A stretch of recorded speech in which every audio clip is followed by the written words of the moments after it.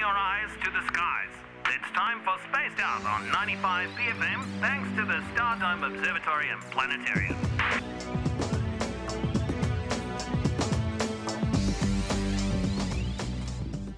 Kia ora, Josh from the Stardome. Are you there, mate? Kia ora, how's it going? It's good. It's good. Just sort of easing into this Tuesday afternoon. How are you doing at the Stardome? Are you're back to normal programming? I think when we last spoke 2 weeks ago, school holidays were over, and you were just looking to enjoy kind of putting your feet up and just having normal activities resume. Yeah, no, that's long and gone. So we're back to just schools, which is kind of our regular programming, which is a bit more slow. So yeah, it's been nice to just have a bit of a break. Yeah, excellent. Now, what's been happening in space news? I feel like there's been a bit of space news in the last 2 weeks. Yeah, I think there's been a lot of changes to plans that we kind of had talked about before. Yeah, one of the big ones is we had an update for the Mars sample return mission. Yes. So yeah, NASA's kind of solidified their plan to think, all right, this is what we're going to do. There's a great, sorry, Josh, to interrupt you. You sent through a link to an article at nasa.gov, and there's an artist's impression of the samples returning, I'm assuming, to Earth. And it looks like a massive vape blasting off the Mars surface. Yeah, I didn't look at it that way, but now that you've said that, I can definitely see it. It's awesome. There's lots of like Mars rovers and landers all in close proximity to one another. Multiple helicopters, some sort of satellite, a couple of rovers and a lander, and a massive vape blasting back to Earth. Yeah, and the massive vape. But yeah, no, what NASA basically says, because initially they had a plan to send a new mission to Mars, and that would take a new rover, and that rover would go collect the samples from the current rover, head back to a launcher, or aka the giant vape, and that would send it off into space and then back to Earth.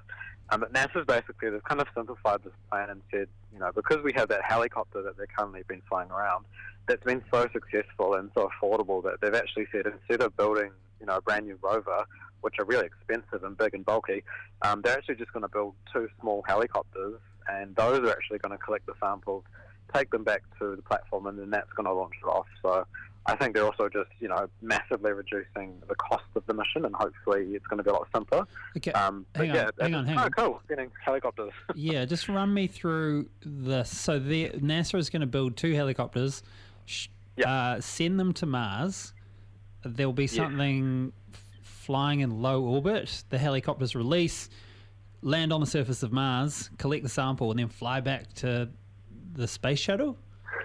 Yeah, it's a multi-step mission. There's basically 3 things. So the first thing is the current rover, which is already there, that's collecting the samples. The second mission will take a landing platform along with 2 spacecraft. So that landing platform will have the rocket to actually lift the samples off the ground, and that'll take the 2 little helicopters down. And then in orbit around Mars, there'll be another spacecraft, which will be a European one, and that will then actually take the samples back to Earth. So, there's kind of 3 steps in the process. They're all very complicated, of course, but this is the most simple and most affordable thing that they can come up with. This is kind of happening in the near future. It's only 10-ish years away. Is there a team of like 200 people just doing mathematics to support this operation? Yeah, well, I think a lot of the physics behind these missions, we've actually done a lot of this before. So, we know how to get to Mars, we know how to land on Mars, we know how to make these helicopters work.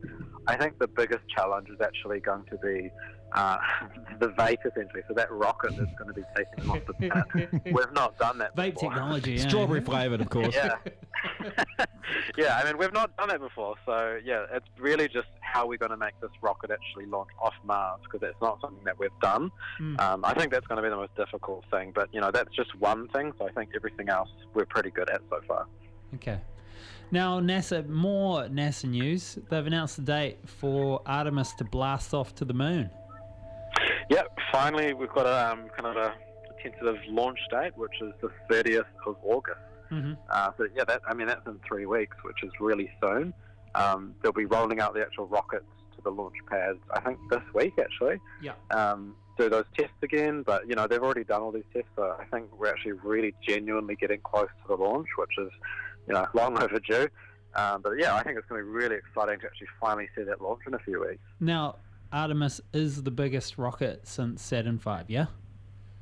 Yeah, the rocket itself, it's called SLS, is the biggest, most powerful rocket NASA's ever built. And when it actually does launch, it'll be the most powerful rocket in the world, essentially.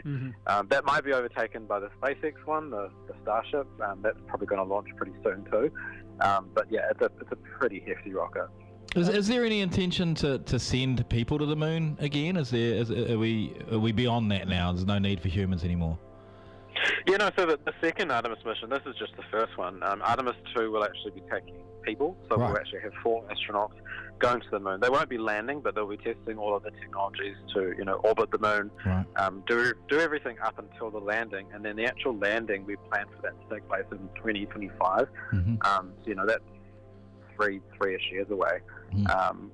Again, they're probably going to be delayed. Might be by a year, several years, but yeah, these missions, although they're not manned at the moment, these are really just testing those technologies. So yeah, we can actually return people to the moon eventually. What sort of stopped the rush to get people on the surface again? Was it becoming too dangerous, or is it just not really required because the technology to exclude from humans is there now, or?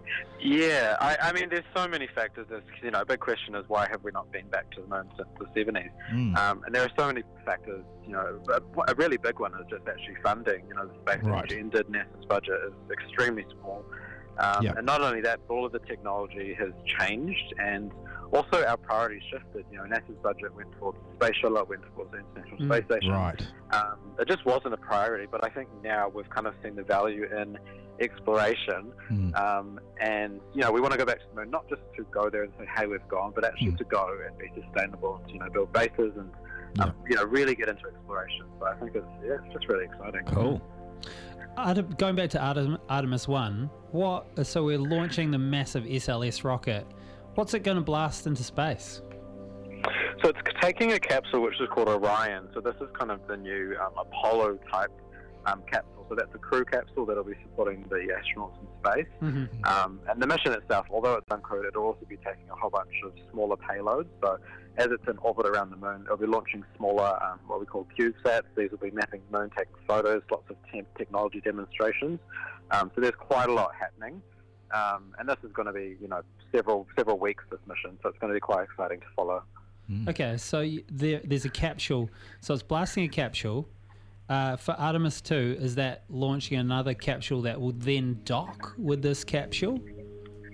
Yeah, so the plan is when we do send people, this Artemis capsule will be basically the habitat, but there will be another element, which is the landing element. So that's actually being developed by SpaceX. So they're building a variation of the Starship. That's going to take people to the moon. So there's lots of companies involved. NASA is just really a small part of it, honestly. But they're really kind of taking the charge with the mission. Sounds a lot more. Would you say it's more or less complex than the original missions to the moon? I'd say far more complex. I mean, in the 60s, 70s, a lot of these things we were doing for the first time, but we also had the money and the resources to just try it.